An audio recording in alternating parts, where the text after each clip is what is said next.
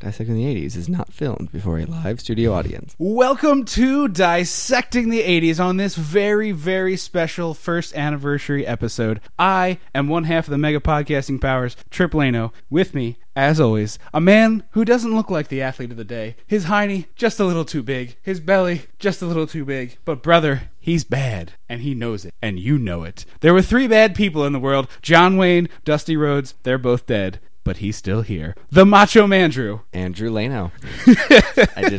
I was not prepped on that one. Well, we like to keep it honest. Before we jump into things, a couple quick orders of business. First, this is Dissecting the 80s. Every other week, we get together, we talk about something fun from the 80s. If you like it, you can find more of us on Twitter, Facebook, and Instagram. Twitter.com/Dissectomania, Facebook.com/Dissecting the 80s, and at Dissecting the 80s on Instagram. Correct. We do have one other announcement to add.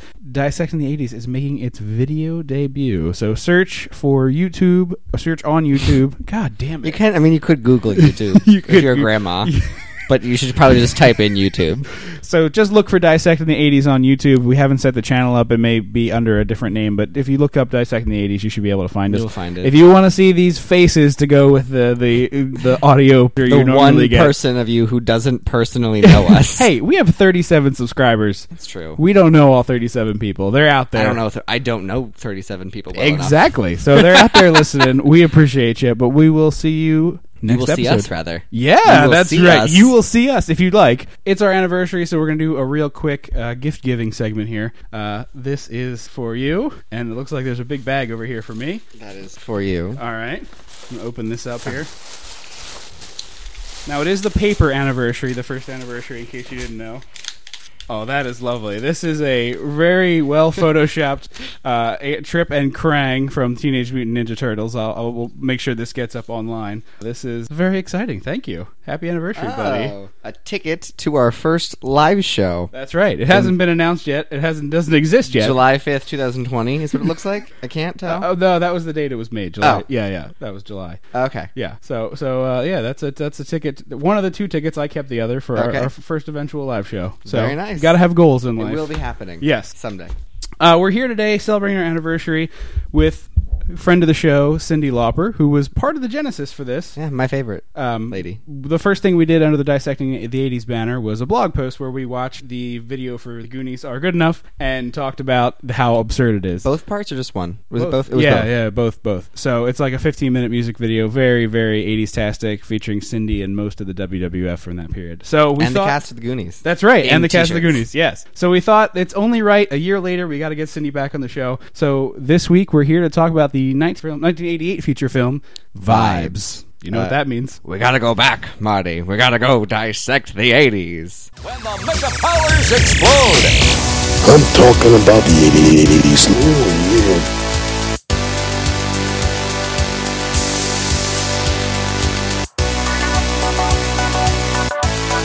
Oh, yeah.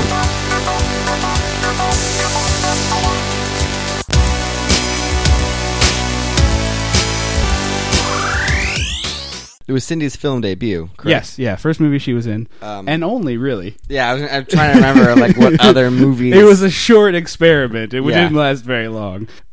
This is her and Jeff Goldblum in sort of a weird movie that doesn't ever figure out what it wants to be. No, the opening credits are surprisingly chill. Yes. I was expecting it to be like crazy colors and Cyndi Lauper's face. And it's just like really gentle music. Yeah. And a yak. Yeah. And a llama. It's pipe organ music. Yeah, James Horner composed this movie. Right, the pedigree of this movie is ridiculous. So we have James Horner, who composed Titanic, the #1 selling movie soundtrack of all time, and a bunch of other stuff. And the director of this movie is Ken Kwapis, who you might know as the guy who directed the pilot and finale of The Office. And really? A dozen episodes in between. Yeah, he directed Parks and Rec. He's directed a lot of very influential modern television, but 30 years ago he was slumming it here with Jeff Goldblum and Cyndi Lauper. This was not Jeff Goldblum's first film, correct? No, he'd been acting for a long while at this point. A long while? Yeah. Okay. I want to say at least 10 years. Cool. Yeah. Because not his finest work. That's the thing. Jeff Goldblum has sort of had this weird renaissance as this hipster hero, sort of, in the same way that Bill Murray has. Yeah. And I don't quite understand the Bill Murray. I totally understand. Oh, duh. Brilliant. Jeff Goldblum, I'm not so sure about.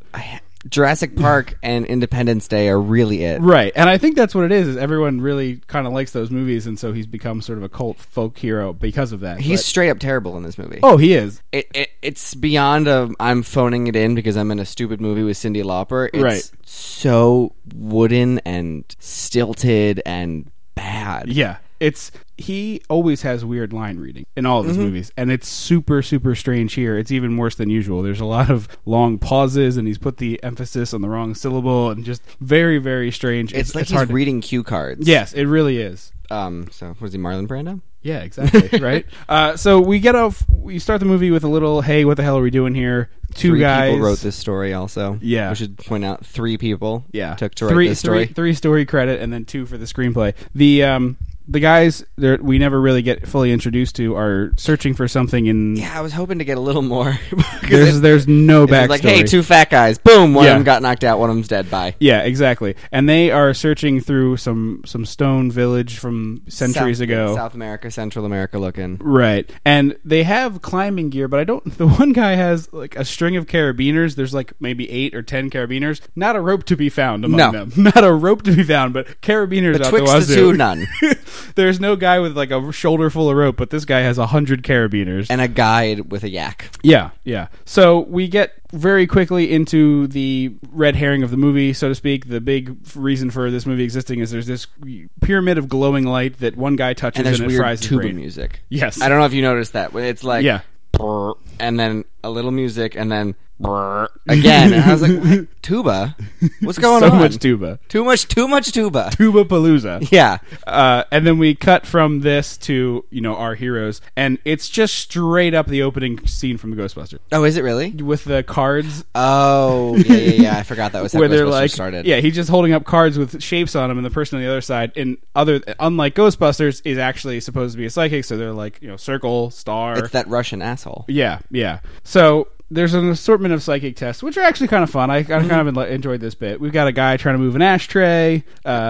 I see Jeff Goldblum. I like because I am always interested in like what sort of powers you can give people in movies and fiction, and psychometry is one of my favorites. Okay, and that's what they gave Jeff Goldblum, and it's never one that's often used in film. It's the ability to touch an object and know its history and things like that. So I'm always surprised that it's not used more in those police procedurals for like why that would be the perfect power in a police procedural. Absolutely. So I don't understand why that hasn't been used before. Yeah, it's a psychic power that you don't see very often, and is probably the most interesting one because of that. I would actually say his is by far the most interesting of the ones in the movie. I think so. Cindy is she has a dead friend she can speak to. A guide, yeah. Yeah. So they have this one that I really also enjoyed. I believe is it Cindy's, where the guy draws a picture and they open an envelope and she drew the same thing the night before. I as much as I bust on it for just copying Ghostbusters, it was kind of a fun intro to these characters, and you kind of set it all up. Jeff Goldblum's outfit in this section, though, is utterly insane, and it just starts a strong line through this whole movie. It's just end to end bad outfits. Except for Cindy. Cindy is bringing it home hard with the outfits. At one point, Cyndi Lauper is literally dressed like a watermelon. See, I also like her all pastels. Yeah, but the watermelon one was just I couldn't. The plane? Yeah. that She one was gets off the great. plane and she's just straight up dressed like a watermelon. It's the best. Buenos dias. And she takes off her hat. It's beautiful. Yeah. So Jeff Goldblum is getting hit on by Cyndi Lauper because they're the two best people in this thing, In the the psychic institute. tests. Yeah, they're the cream of the crop, so to speak. And the Russian guy is not happy about that, and Cindy is just sort of being Cindy, Yeah. bopping about, hitting on everybody because she's unlucky in love. Sure, she's got to find that man. Okay, so I love Cindy, and I love her acting sometimes. She has really nice moments. Sure. But you have to slog through the rest of the moments to get there. Yeah. So that's what I think it's so difficult about it. It is really a challenge. Because she has sweet moments where it's like, okay, yeah, no, you know what, and then the rest of it, you're like, okay, come on. She's not the worst part of the movie, Certainly not. but she's clearly not a good actress. No, but she's better than Jeff Goldblum in this movie. Yeah, that's the weird thing. That's the part that's hard to reconcile. Is one of you is a professional actor, and one of you has been stuck in here because you sing songs. Yeah. and you're the worst of the two. Exactly. Because I love her voice, her little, like, Brooklyn, Bronxy affectation. It's fun. I love hearing her talk. Right. There's a lot of just strange bits in the beginning of this movie. There's just sort of disconnected, unconnected things where, Jeff Goldblum goes back to work, and then, I just feel bad for him. Everyone at work is, hey, touch this thing and tell me what's going on. Tell me if I'm being ripped off about this, car that I'm about to buy. Tell me if this fish is old from the cafeteria. That's the one that blew me away. He had to touch this gross fish. But okay, so yes, that would be frustrating to be used like that. But when your job is a museum curator to discover the age and facts about things, right, use that for your job. Yeah, because he gets so pissy. He's like, "Well, based on the look of it," and they're like, "Just touch it." And he's like, "No, I don't touch that. I don't want to do that anymore." Why? This is your job. If you can't do your job, then you're fired. He wants to be known for more. He wants to be a guy who's known for being good at museuming. I guess. Yeah, absolutely. So he gets chased down by a pack of Board of Trustees members who are like, touch my keys, touch my this, tell me what's going on. Yeah, and he sprints away, gets away from them. Flash to Cindy, who is hanging out with Steve Buscemi. Way below her pay grade in terms of attractiveness. Yeah, but also 10 times out of it in terms of acting ability. Yeah, that... like, what is he doing in this movie? I don't know. He must have owed somebody a favor, because he is here for maybe 5 minutes of this one scene, and then never again. But it's implied that he and Cindy used to date. Yeah. And I was like, no, that didn't happen because he's too gross. But he's charming, I guess, right? He also got that other really attractive lady. Right. So I don't know what is happening. Well, it's your standard Hollywood ugly guy punched out of his weight class. I know, but it's in the movie She-Devil, Ed Begley Jr. gets 2 really attractive women. Right. And he leaves Roseanne Barr, and I was like, Roseanne Barr is where that's your pay, that's your level. That's your weight class. Yeah, that's where you should stay. Don't... weight class as in boxing, not weight class as in... I'm not trying to say anything about anyone's actual weight. Besmirching Roseanne Barr. No. Well, Ed Begley's not a thin guy either, but weight class as in boxing. I realize this is an audio medium, usually. So weight class as in punching boxing. As in attractiveness level. Yes. So he's like, you gotta get me the horse, and they figure things out. And she talks to Louise, and Louise is like, no. How does Louise predict a horse race? I think it's supposed to be Louise also can, because sometimes there's the whole trope of spirits can figure out the future. That's sort of a thing. Right, but I've never understood why that's a thing, because just because you're dead doesn't, dead people can just see the future? Is Apparently. That what we're going with? Okay. Maybe because they exist in a different plane, they can see more. Yeah, I guess that could be the thing. Because I will say, to credit this movie, which we don't often do with the movies we watch, they do set the rules and then stick to them. Oh, 100%. That's great. People have certain abilities in this movie, and as we go forward along the plot, their abilities correspond to what they do. There's not random powers given or taken away at points of the movie, which is often the case with a movie Nobody like this. Forgets that they have a power and doesn't use it anymore. Right, exactly. Things like that. Yeah. And I also really appreciated that Louise... Did we explain that Louise is the name of her spirit guide? We did not. Louise is the name of Cyndi Lauper's spirit guide. Cindy's name is Sylvia. Yeah. Sylvia Pickell. And I appreciated that Louise wasn't a shimmer effect and an actress talking to her. I appreciated that it was just Cyndi Lauper looking off in the distance and talking to a spirit as though it's what it looks like to everybody else, which was nice. She was just talking to herself in a weird way that confused most people. Mm-hmm. Yeah, I dug that as well. So she gets the winning horse for Steve Buscemi, and then he immediately runs off He's with like, $5,000, thanks, Toots, and then leaves with another hot lady. Yeah, peace, I'm out. So Cindy, in her all pastel, then hikes up her handbag, which is also pastel, and I believe the same pattern as her dress. It is. And is just like, come on, Louise, let's go home. Yeah. And then walks away. And we forgot to mention that Louise had informed Cindy that Jeff Goldblum's girlfriend was cheating on him, and she told Jeff Goldblum, and he got all mad about it. Mm-hmm. So we cut to Jeff Goldblum at his apartment in his futon with his girlfriend. Yeah, it's a futon. Which is kind of a sad state of affairs for a man of his age who has a pretty good job working at a museum. It seems a good job. Yeah, he's sleeping on a futon. Mm-hmm. And with a girl who's also below his pay grade, I would think. Yeah. Looks-wise. And he, for some reason, it's not like they're making out and he's touching her hip and then he touches her underwear. He's just holding... Well, the best part was, okay, so he reaches his hand under the sheets, and I was like, is he going to touch her vagina and psychometry here? I totally thought that's what was going to happen. I was like, I don't like this. This is gross and weird now. But then all of a sudden he because he doesn't move his hand, he just picks it up and there's a balled up panties in there all of a sudden. It was a Zoolander moment. And the direct reading is, someone has touched these panties before. And this is your fiance. I have any emotion about that. Sad, angry. Even if obviously he was warned about this, but it's totally weird that he just is cool with it. He's just whatevs. I guess this is true. And then his fiance gets out of bed and tries to blame it on him as though it's his fault that he's not just going to be okay with this. Right. You can throw away this beautiful relationship we have, or you can be mature and move on from it. And this isn't your place to decide that. No.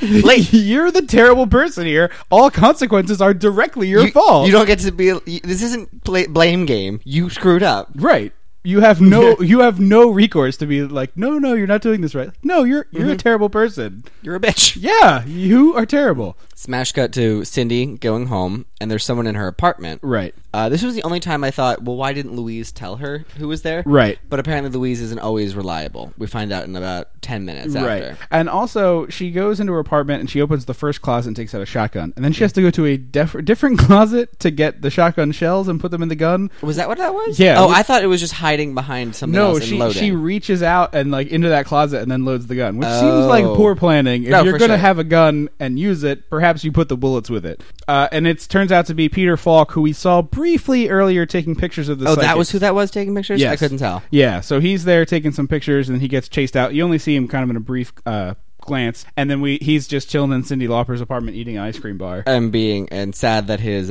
son has gone missing. Right. And he needs her help. Yeah, he's trying to enlist her. He gives her a bunch of cash, and he's like, you're a psychic, you gotta help me. Yeah. And I will say, he is by far the light of this movie, in that he's popping in and out of scenes. He's willing to do anything that's asked of him. He's just a treasure in this movie. But his character is the most frustrating, I think. I agree. So if they had written his character an iota better, I would have liked him a lot more. Sure. But the fact that he would just pop in and be like, and then run out, and I was... No, it's not well written, but he is the saving grace for me of this movie. Of just he's popping in, he's giving you a chuckle at least, and then he's getting out of there. And he's doing lots of good visual gags and stupid facial expressions. He's by far the most enjoyable part to me. And his son went missing in South America somewhere, I believe. And so Cindy goes to Jeff and is like, hey, here's $50,000. Let's go to South America. I need your help. Right. And it's just an exposition samba of just a dump of information of here's my backstory and your backstory and why we get together and how we're going to end up being, friends over the course of this movie and perhaps romantic partners. I didn't like that because I didn't see it coming. Really? Part. Yeah. Because I looked at it and I was like, oh, they're just going to end up being like unlikely best friends, like a buddy comedy thing where it's like, hey, you're a loose cannon cop. Here's a straight lace by the book detective. I can see that. That's what I was thinking. Sure. But I didn't realize. I was like, oh, because it's a man and a woman, they have to fall in love. Right. Of course. It's a movie. I forgot. Yeah. Cindy has another great outfit here in leopard print. Mm-hmm. Yeah. And we get our first hair joke shortly after that. Finally. Oh, yeah. It took a while. We were waiting to get that hair joke in there. The jab in. Finally, we got the Cyndi Lauper hair joke. It takes a little while. Excuse me. Then we get to the plain outfit finally. Yes, the watermelon. Yeah, aforementioned watermelon with a tulle miniskirt as well. And what's his name? Henry. Yeah, Henry is waiting there for them at the plane. And Cindy and him have become best buds somehow. Mm-hmm. But again, I'm a millennial, so I was like, oh, they probably. In my head, I was like, oh, they've been like texting and blah blah blah. I was like, no, they haven't. They haven't even been emailing. They would have had to be letter correspondence or phone calls. Right. And presumably, if that happened, we would have seen some of it. But instead, it's just like, oh, Peter Falk, and she goes running off the plane, and they're like hugging, and Jeff Goldblum's like all sad, complaining, and I'm just like, how did they become best buds? He broke into her house and ate her ice cream. I mean, I guess she's forgiving about that. I guess. She got money. I think when you hand someone $50,000, I think at that point I was just, hey! Yeah, I hey, guess. Girl! You're right. That is good payment for services and rendered. fly me to somewhere to do a job. I'd be like, yeah, sure. All right, I can get behind that. Cindy is wearing... They go to a hotel, they check in, and they're going and checking out the hotel's amenities. And Cindy comes into Jeff Goldblum's room to help pick an outfit. Right. Did you write down her line? Because it's my favorite. Go ahead. If Macy's wants to sell something, they put it in the front window. She has only low-cut dresses, and Jeff Goldblum is... What does he say? Mid-bosom? Yeah. I love the way you talk. I bet you say penis, too. So all of her dresses are mid-bosom, and it makes Jeff uncomfortable. He doesn't And like really it. short skirt to the point that I think there's at least 4 crotch shots Oh, yeah. in this movie. It's a At little least 4. uncomfortable. And we find out Jeff Goldblum is so neurotic that not only does he travel with a store of dehydrated food, but he also brings a whole suitcase full of gallons of water. There's like 5-gallon jugs of water to rehydrate his food. Because he says, I was worried about that there wouldn't be anything to eat, so I brought all this freeze-dried food that just needs water. And she's like, you know it's the water that makes people sick here, right? And all your food needs exactly that? And he's like, oh, don't worry. Flip. I have that too. And she's just like, oh, okay. Later, they're in the bar, and he is drinking water out of that jug with a straw and like an umbrella in it and like a fruit cocktail She's stick. had like 5 cocktails at this point. Right. And they're sort of looking around and trying to get her a rich man because she wants a rich man. Sure. And I liked the little ruse they played. Yeah, it was for the pretty rich fun. guy. Yeah. Because she just dove right in and was like, say it doesn't. I'll say it does, and go with me.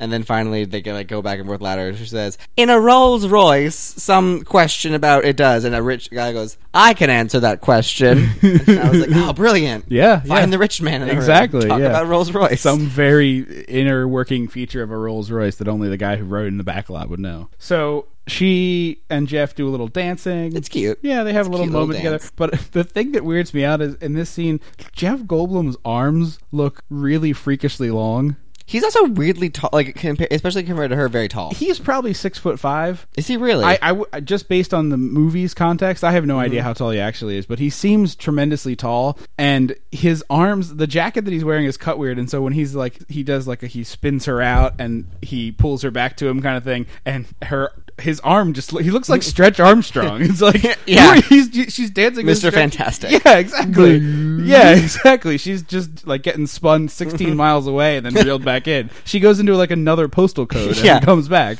And we also see and then this is when they notice the Russian jerk from the Psychic Institute is Right. also in South America, and that's weird. Yeah. So their plan was to figure out what to say about why they're there instead of Sure. just leaving. Yeah, they pretty much run up to him and are like, "Hey, how are you doing, buddy? What are you doing here? We're in love now. Yeah, we just met and we're here in South America together. It's cool. Don't worry about it." Blah, blah, blah, blah, blah, and they make out. Yeah, see, wasn't that the point where you knew they were going to get together? Yeah, well, I saw that and I was just... Is that where you got disappointed? I think Okay, that was okay. the note. Oh, Yeah. they're gonna fall in love. Yeah. Eye roll. So Jeff meets a lady because Cindy goes off with the handsome rich man from before, Right. And she takes him back to his room, to her room, and hands him something and says, "This is an aphrodisiac." And he immediately goes, "This was in New Jersey." And a police bag named PCP. You've been ripped off. And she pulls out a knife and she's like, "No, you idiot! I want to kill you." But here's the thing that I wonder. If she gave him PCP, he would have become an unkillable monster. I don't know anything about drugs. PCP, from what I understand, it scares me, is that it turns you into like a rage monster. Like, I've seen police report stories of a guy getting shot like 12 times and not going down because he just doesn't feel any pain. So she would have turned him into the ultimate warrior, and he just Oh. would have like chucked her out the window. It would have been crazy. Well. yes. Well. Instead, Instead, she goes to charge him with the knife, and he sidesteps maybe a half step. Yeah. Not even. And she just goes rocketing through the window, flips over the balcony, and crash lands on the ground. right, just dead on the pavement. Not bag of soup, but dead. Yeah, but totally dead. Totally I think dead. they're on like the second floor, Yeah. not super high, yeah, kind yeah. of a thing. But she broke a neck. She's done. Oh yeah, Dunzo. So he immediately runs to find Cyndi Lauper because he assumes that Rich Guy is also going to kill her. Yeah. and he goes in the room and He hits him with a Bible. yeah. And he's like, he was going to strangle you, and he holds up what he was holding, and it's a diamond necklace. And she's like, you idiot. he just travels with a suitcase full of those. Yeah, right? And he's the Spanish ambassador, and he throws them both out of his room. And Yeah. she's so pissed at him because you ruined my chance to get lots of money. Right. And Peter Falk comes running out as just more exposition thing, but he comes in with a couple of great gags about them getting tossed out of the hotel, and he's like, "No, don't worry about it. We're fine." Come on, we gotta go somewhere in the morning. Yeah. And they go to look for the woman who tried to kill Jeff Goldblum, and she's gone. Long gone. She doesn't come back. Nope. Spoiler alert. Nope. Totally expected her to show up again later. Yep. She doesn't. No, she has never seen or heard from it. She goes to another movie, I guess. She hopped the bus to I out was of so this movie. confused because I assumed it was like, oh, she's in cahoots with Russian guy. Obviously. No, it's not even explained who she worked for. Yeah. Never. Because they don't even talk about her later when they reveal who the bad guy is. He doesn't mention, my woman might have failed to kill you, but I won't. Yeah. There's no talk of her. Yeah, I was expecting her to be his wife or his girlfriend or some vital part to the plot, and nope, not even remotely. So upset. So they take a bus to the middle of nowhere, and Peter Falk explains that the reason why they're there is because his son was doing a report about South America and was investigating this town. And this is the point where I start going, all right, we have a woman who's got a psychic friend, and Jeff Goldblum knows the history of anything he touches. How has neither of them figured out that he's lying to them? That's what even if you don't have psychic powers, because I don't, he's still lying. Yes. I can tell that just by looking He's at him way talk. too old to have a son in high school. Well, even that is just the way he's saying everything. I'm just like, no, it's Harry Jr. Yeah. And I'm sad. So how did neither of them figure it out? So he hands Jeff Goldblum his shirt as though he's like a bloodhound. And Yes. it's just like, here, figure this out. Yeah. And Jeff Goldblum immediately goes, oh, no, this is not a son. And he goes, oh, it's my dad's. No, whoever owns the shirt is your age. Yeah. Okay, it's not true. And then immediately it goes, oh, no, I lied to you. I brought you to South America on a lie. Yes. And that's the part where I don't understand Peter Falk's plan, because he knows Jeff Goldblum's ability, so he knows as soon as he hands him that shirt, the jig is up. I guess he was hoping he wouldn't look at that lap point of like who was in the shirt, just where they were. Yeah, maybe. Or, I mean, maybe he just thought once he's in South America, I got him under the gun. Yeah. Here. But yeah, it was just very strange. His plan doesn't make a lot of sense. And he and Cindy, Jeff Goldblum and Cindy, are still on board apparently. Sure. They're like, okay, whatever. Yeah, we want a lot of money. I get it. But we're roughly 38 minutes into the movie at this point, and it's a 100-minute movie, and this is where we start to have a plot, which is really frustrating. See, but the movie doesn't drag a whole lot. There weren't a lot of points when I looked and went, hang on, what like wiggled the mouse, been like, what point are we in this movie? Right. It clipped along nicely, because at this point I looked and I went, oh, I've been watching this for half an hour? Okay. I thought it had been like 10 minutes. Yeah. It does have a decent pace to it, but, it's just one of those, it just takes a long time to get to where we need to, advance this movie in the plot. Like, it's just, and this is part of my other issue is, this movie doesn't really know what the heck it is. It's sort of a psychic romantic comedy. It's sort of a screwball farce with some psychic stuff thrown in. It's kind of an action adventure heist movie. Yeah, it doesn't really know what it wants to be, and it never does any of those things well, which is kind of a frustrating thing. Yeah. So another line we missed, actually. Oh, we did? Yeah, just a one-liner I had down here. Jeff Goldblum goes up to the room with that woman when she's giving him the drugs, and he says, parts of me are already applauding, which is very confusing. Yeah. Very confusing about what Jeff Goldblum's anatomy looks like. What is happening? What's going on downstairs? So they go to the hospital. Yeah, they go to meet Peter Falk's departed friend, or nearly departed. Yeah. And he reveals that they're trying to get him. He's dying, and his mind is just firing randomly. And Jeff Goldblum's kind of being a dick about it. Yeah, he's he's like, not nice. Talk about the gold. No, talk about. He's like, just wanted to say, talk about the gold. Just talk about the gold. Where the gold? Do you remember what that was? And tell my wife that. Shut up, gold. I love her. Anyways, the gold. Did you know where it was? Do you have a piece? Did you bring some back with you? The light of my life. Is it in your pocket? Like, I can just look around. Like, it's cool. It's in your pocket? Is the gold in your pocket? Touches him, and the awesome 80s, like, outline shimmer effect happens, and he gets thrown off. Your Ghostbusters electricity type situation. Yeah. And also, how did no one notice he was holding a piece of stone in his hand? Right. The hospital just put him into hospital clothes and let him keep holding onto that rock. Yeah. It's kind of weird. Jeff Goldblum, your power is touching things, and you didn't notice he was holding a thing? Yeah. To touch? Yeah. Like, the perfect thing to touch? Right. The other fun thing, and this is not plot related, but we watched 9 to 5, which was made in 1980, probably 1979 realistically, and everyone's just smoking away in the hospital. 8 years later, even in South America, I don't know if their culture is anti-smoking as ours is. I've not spent time there, but even in South America, the hospitals have no smoking signs. Oh, do they really? Yeah. Well, perhaps they filmed it here in America, but there were no smoking signs in the hallways. Which I didn't even notice that. Yeah. So they go. It took until 1988 for us to go, probably not wise to have lit cigarettes around people in the hospital. Dying of lung cancer? That sucks. Like I was alive at a time when people were still like, "Oh yeah. Oh, you having a kid? That's wonderful." Like, Hold that for a second. Whoop! There you go. Slap. Give me that back. It's a strange world, isn't it? It really is. Russian psychic who... Did we establish if he was actually psychic? He's at the Institute. He was the one getting all those cards right. But then he got one wrong, and then he chastised the guy. He said the guy's mind was too jumbled, and he yelled at the guy for what he was thinking about. So I assumed that meant he was actually a psychic. Okay, because he doesn't use his powers. Not often. That's the only thing I was just kind of like, you're psychic. Right. Why aren't you doing anything? Yeah, he doesn't really... He's more muscle than psychic. Yeah, exactly. And he just casually murders a nurse, or he shoots a nurse. Shoots her in the arm, and she goes down like she's dead. My note was, she died from a shot in the arm. Because she's like presented as this sort of like big, like tough... She's a no-nonsense nurse. Oh, hell no. She's burly and brawny. And all of a sudden, Cindy starts talking to Louise, and Louise gets his mom in and starts feeding Cindy information. Right. And, like, sings a song to distract him. It took less than an hour to get her to sing, by the way. 57 minutes is when But she didn't Cindy even, sings. like, really... It was like an old Russian folk tune. It wasn't like she sang a pop song and No. like, did a full performance. No, but it was just... I knew it was going to be in here. At the beginning of this movie, it's like, all right, how long into it before she sings? It's not like Mandy Moore and just, like, gets up on stage and is like, here's a full performance number. It was a Russian folk tune. It was within in the a plot. hospital. Yeah, it was fine. So as he's distracted, WWE nurse stands up and grabs a chair and just breaks it over his back and knocks him out. Yeah, she got a chair.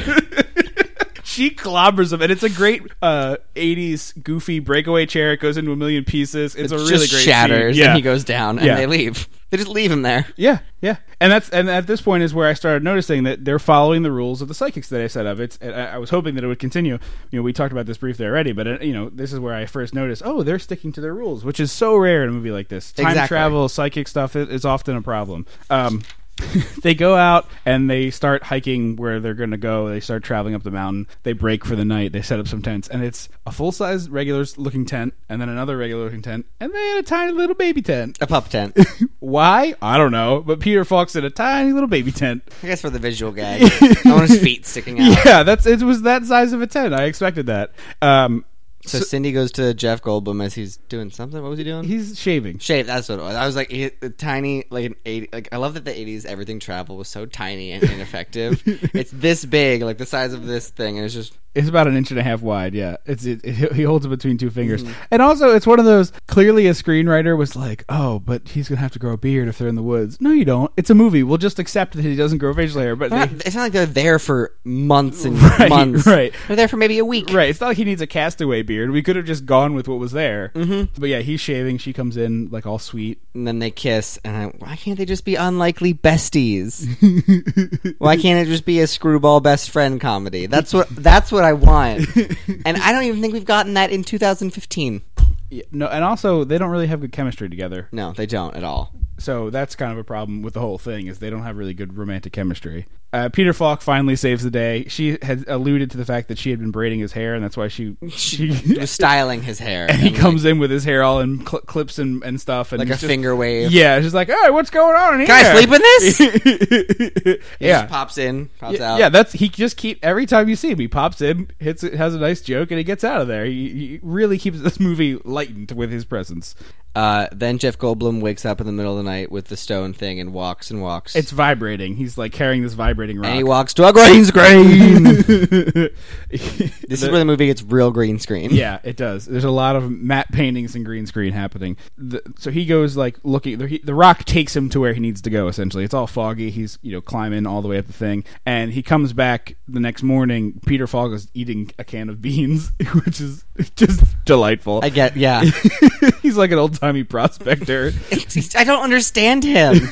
It feels like he just grabbed whatever was around. He does whatever he feels like doing. I don't think he was scripted. I think he just started doing things. He wasn't even actually hired for this movie. He just showed up and they were like, whatever. We can edit around him. I feel like you're Peter Falk. I mean, it's a boon for the movie.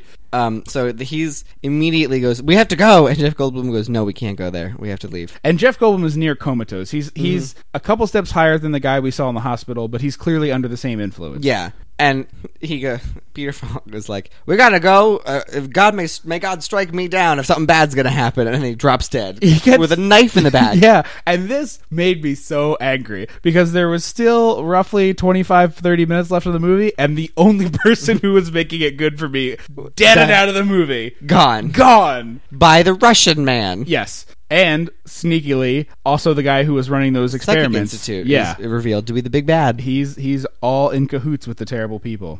So they make Jeff Goldblum take them to the Lost City of Gold. Right. The whole thing was just this long, elaborate ruse to find this Lost City of Gold. Yeah, it's why he wanted the psychics. It's the whole reason for his plan.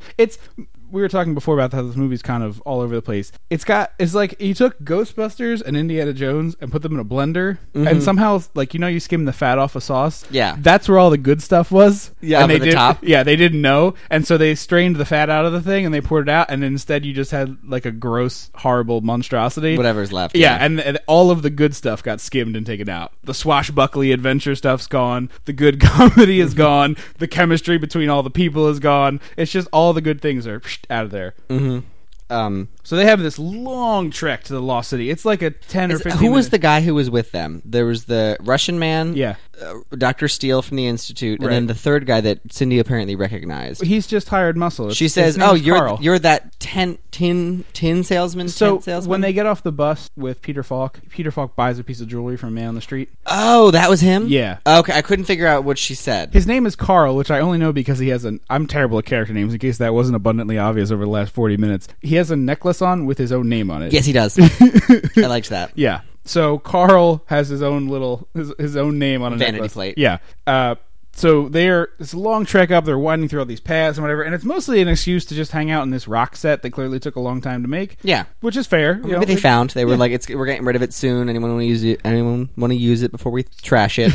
Before we burn it to the ground? So they get up and they have to go, figure out what to do with this giant pyramid that they haven't been able to deal with. And it turns out that there's this long decoded message they have to get through and figure out the power of the pyramid. And they kind of have a vague idea that it unlocks some psychic energy source. Power, kind of a Crystal Scully sort of a thing. They're not 100% sure what it does, but they know that it unleashes great power. And Dr. Steele, because Dr. Steele doesn't reveal his plan, which I liked that there wasn't a big monologue. Yes. But I didn't like that I didn't know what he was doing. Yeah. And that's the thing that you don't understand is everyone makes fun of villain monologues, but there's an actual point to them because then the audience understands the what's stakes. happening. Yeah. So practically they're stupid, yes. But in a movie you need them because I don't know what his plan was. Right. He just was like, I'm going to unlock it. And then what? What are you doing with it? I don't understand. Cocks the gun. It's like, yeah, that's what I would do. That's what a normal person would do. But we need to know what's happening. Exactly. That's truthfully the reason of it. The only reason villain monologues are good is because then the audience knows what's happening. They know the stakes. Right. So then we get Chekhov's astral projection. Yes. Because we didn't mention it earlier, but Cindy says that as a kid she met Louise because she got hit on her head or something. She fell off a ladder. Yeah, she hit her head. And was in a coma for 2 weeks and woke up and was able to see Louise and to speak to Louise. And so they put her in a home.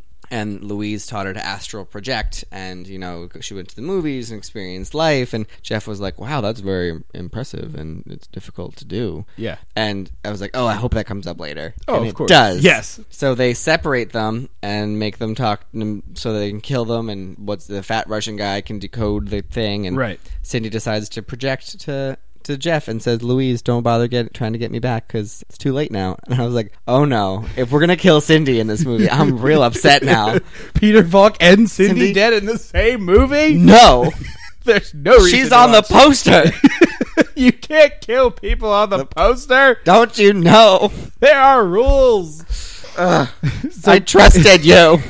So Carl has taken Jeff aside, and he's gonna kill him. He's got a big knife and a machine gun, and he's like debating which thing to kill him with. And Jeff starts talking to Cindy, and Carl is so confused. He's like, "What are you?"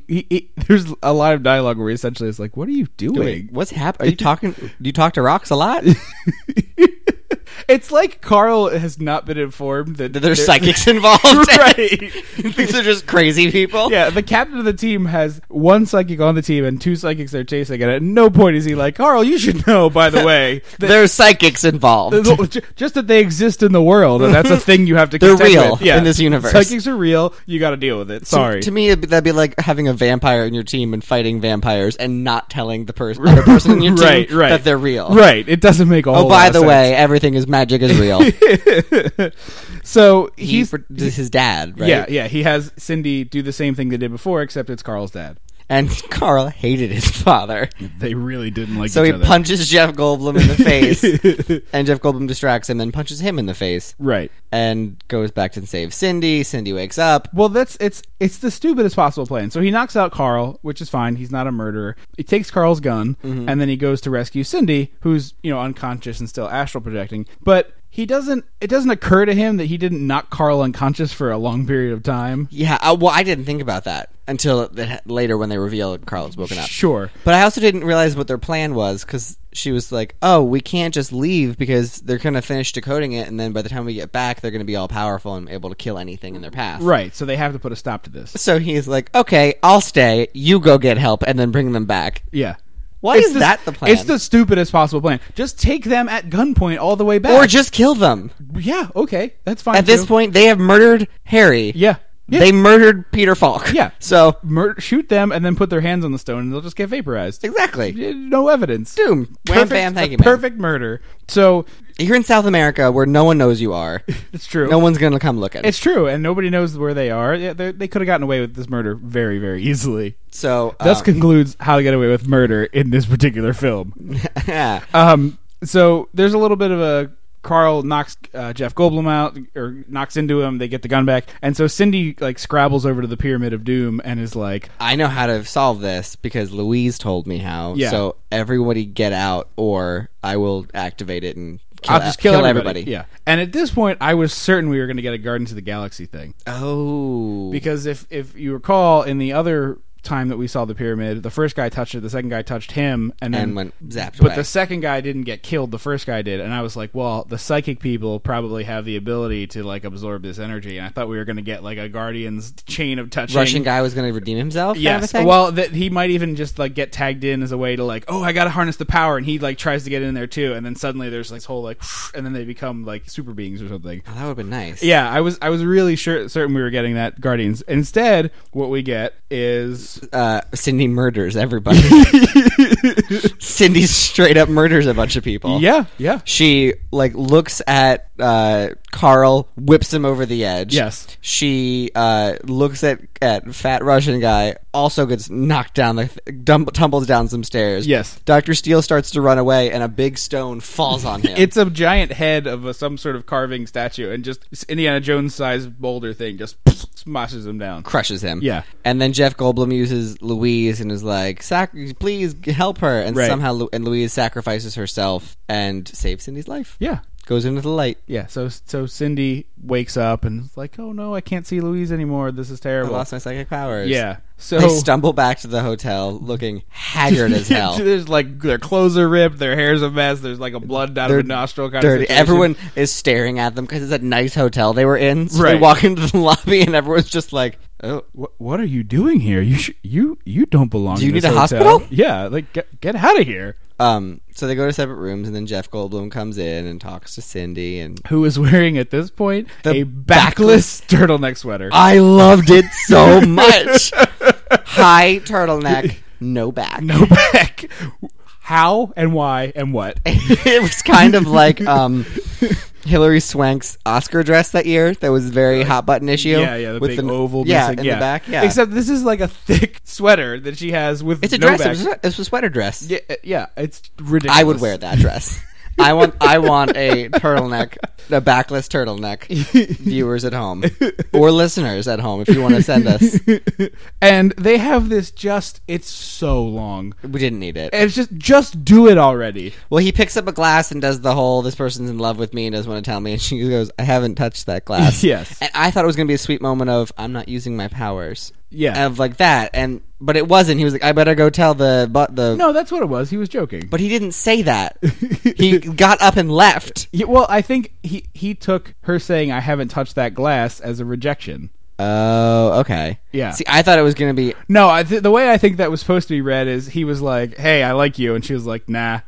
Got it. And then she picked up a glass and handed it to him. Was like, I've touched this one. And I was like, we don't need this.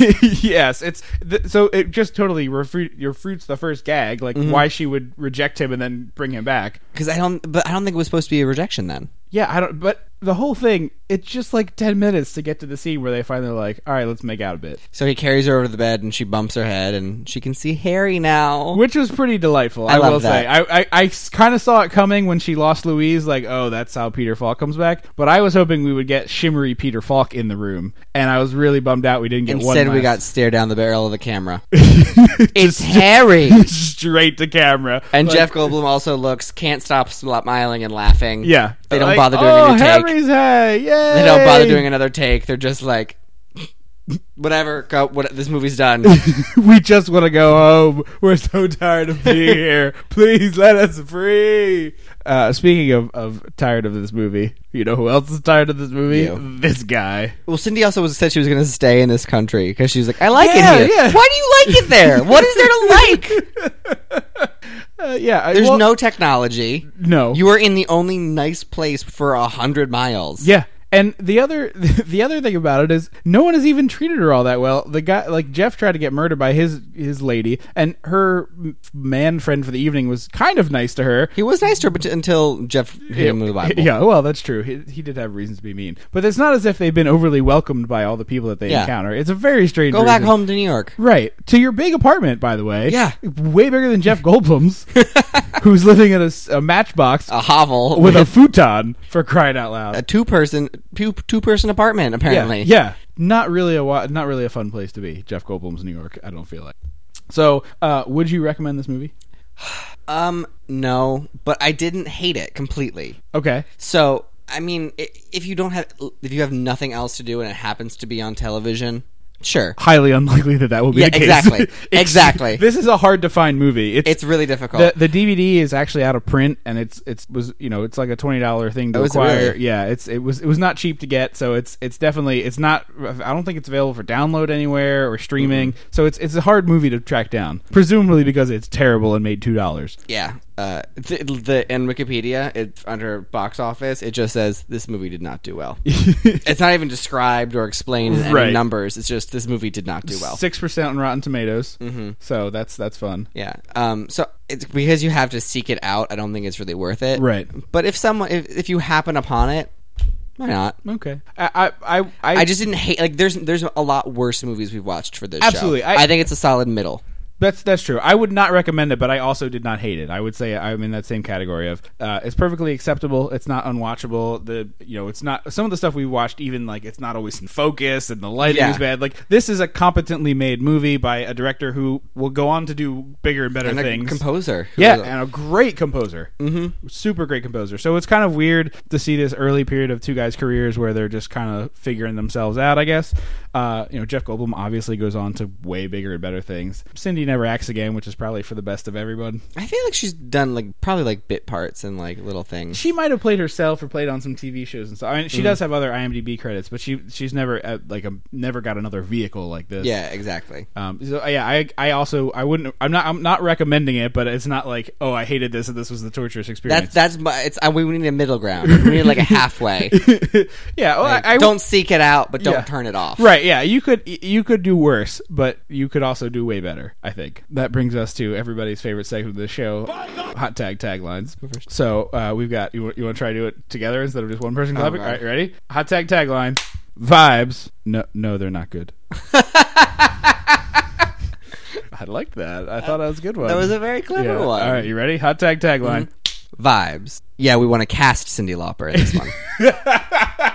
That's the other thing. I tried to find out information about how this came about. I want to know. Right. And I couldn't find any information about any... I wanted an interview with Cindy, like, during the making. I even looked... I'm not kidding. I Googled LA Times around at this time, like, trying to find the archives, because I've read for this podcast good stuff that way before, and there was nothing. There was no, like, interview with the producer being like, oh, she's the next big thing, and telling everyone how great she's going to be. It was very weird. I totally expected that stuff, and it didn't happen. Full of it. Yeah, nothing? No, I That's couldn't. so interesting. I'm sure it exists, but I wasn't able to track it down online anyway, so that was kind of a bummer. I was hoping to see something from Cindy. See, plot. Honestly, I think they could remake this movie because it was so obscure, but the plot was there. There was stuff to work with. Right. Like, throw Kate McKinnon in there as Sylvia Pickell. Sure. And I'm on board. Sure. I think that would be a great movie to watch. Now, here's the question: are you going to do it Ghostbusters style, where you just ignore all the past universe, or are you gonna do it like a reboot? Cool. I think it would just be a remake, like a reboot. Okay. I think total fresh. Yeah, total. Like make Okay. them just redo the movie. Okay. Because nobody's seen it, so it's not like we have to deal with The backlash. yeah from the fandom. It's not, the one dude who loves vibes is gonna. Jerry is so angry. You're not gonna ask Cyndi Lauper to reprise her role. Outrage. Can it be about their kid going off to find a new pyramid? No. You know why? Because no one watched this movie. Jerry's so mad. He is He's mad. the biggest fan. So yeah, I again soft recommend, I guess, but yeah, not the worst. We've done way worse. Yeah. It's a solid middle of the road. Yeah. And congratulations on a year. It's pretty exciting. It's pretty. You know what I think we should start? We should have a ranking of like the best we've seen all the way down to the worst we've seen, and start putting things in there. Okay, yeah, I think that'd be a fun thing to do. We were going to do something special for this one, so we should probably have done it at the top of the show. Video is special. It is. The video is special. But we also need to elect 2 people to the Dissecting the 80s Hall of Fame. Mm-hmm. So I had a hard time with this. I'll be honest with you. Okay. There was a lot of deliberation on my part, and I'm going to tell you the 2 people that I really seriously considered before. And then I you picked picked this other person? Yeah. So I really strongly considered Leah Thompson. Okay. Because she's been on the show 3 times. She's, a big part of the huge. 80s. She's really solid and stuff. So I really, really struggled with Leah Thompson. And the other one that I really, really struggled with was wanting to pick Arnold Schwarzenegger for only The Running Man. Just that character. Just that character, The Running Man? Yeah, because we love Arnold and he'll be back, but I feel like I just wanted to put Ben, I can't remember his last name, but Ben from The Running Man in there because of the accent and the whole thing. Richard Dawson also was a consideration of mine. Okay. Because he's so good in that. But ultimately, I felt like the reason I have to pick who I picked is because there's no chance at a return appearance. And my nominee for the Hall of Fame is Bruce the Shark. Oh, We've done both of his movies. He's never coming back, and I feel like it would be the Hall of Fame wouldn't be right without Bruce in there. So of the first class of Dissecting the 80s Hall of Fame, one of them is Bruce the Shark. Okay. So congratulations, Bruce. Yeah, welcome to the Hall of Fame. I feel like I want fin prints. yeah, we got to do that. Yes, little fin prints. Yeah, and maybe a bite mark. Yeah. Yeah. My pick.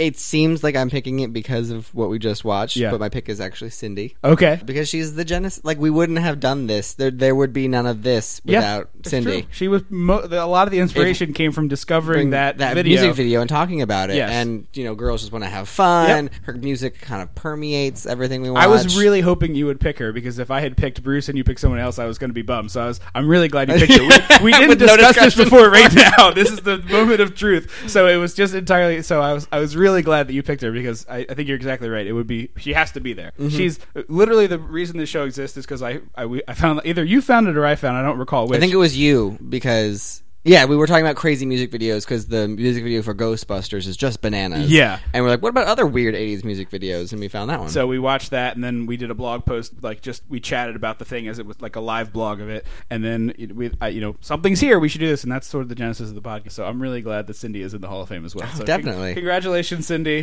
It's a big honor for you. You and Bruce are the inaugural members. Thank you all so much for listening. Don't forget that you can find us on Facebook, facebook.com/dissectingthe80s, twitter.com/dissectomania, slightly different because of the character limits, and instagram.com/dissectingthe80s. And you can follow us. Oh, you can follow me on Instagram. Sure. At Andrew Dean Lano. And I am Laino. I'll put it on the screen. I know. And I am at Trip Lano on Twitter. Not thank Instagram. No. Trip is not on Instagram. No. And I am very barely on Twitter. I'm on Twitter. He's on Instagram. But send us a comment on Facebook. Check us out. And dissectingthe80s.com may not be live yet, but it will be live soon. So keep an eye on that as well. Thank you guys so much for listening. It's been an awesome, exciting year, and hopefully more to come. Do you have a clue for next week? No. Alrighty then. We'll go with our standard. It was filmed between 1980 and 1979. 1979 and 1989. 1989. Thank you all so much. Have a wonderful everything, and we'll see you in 2 weeks. Don't you forget about me.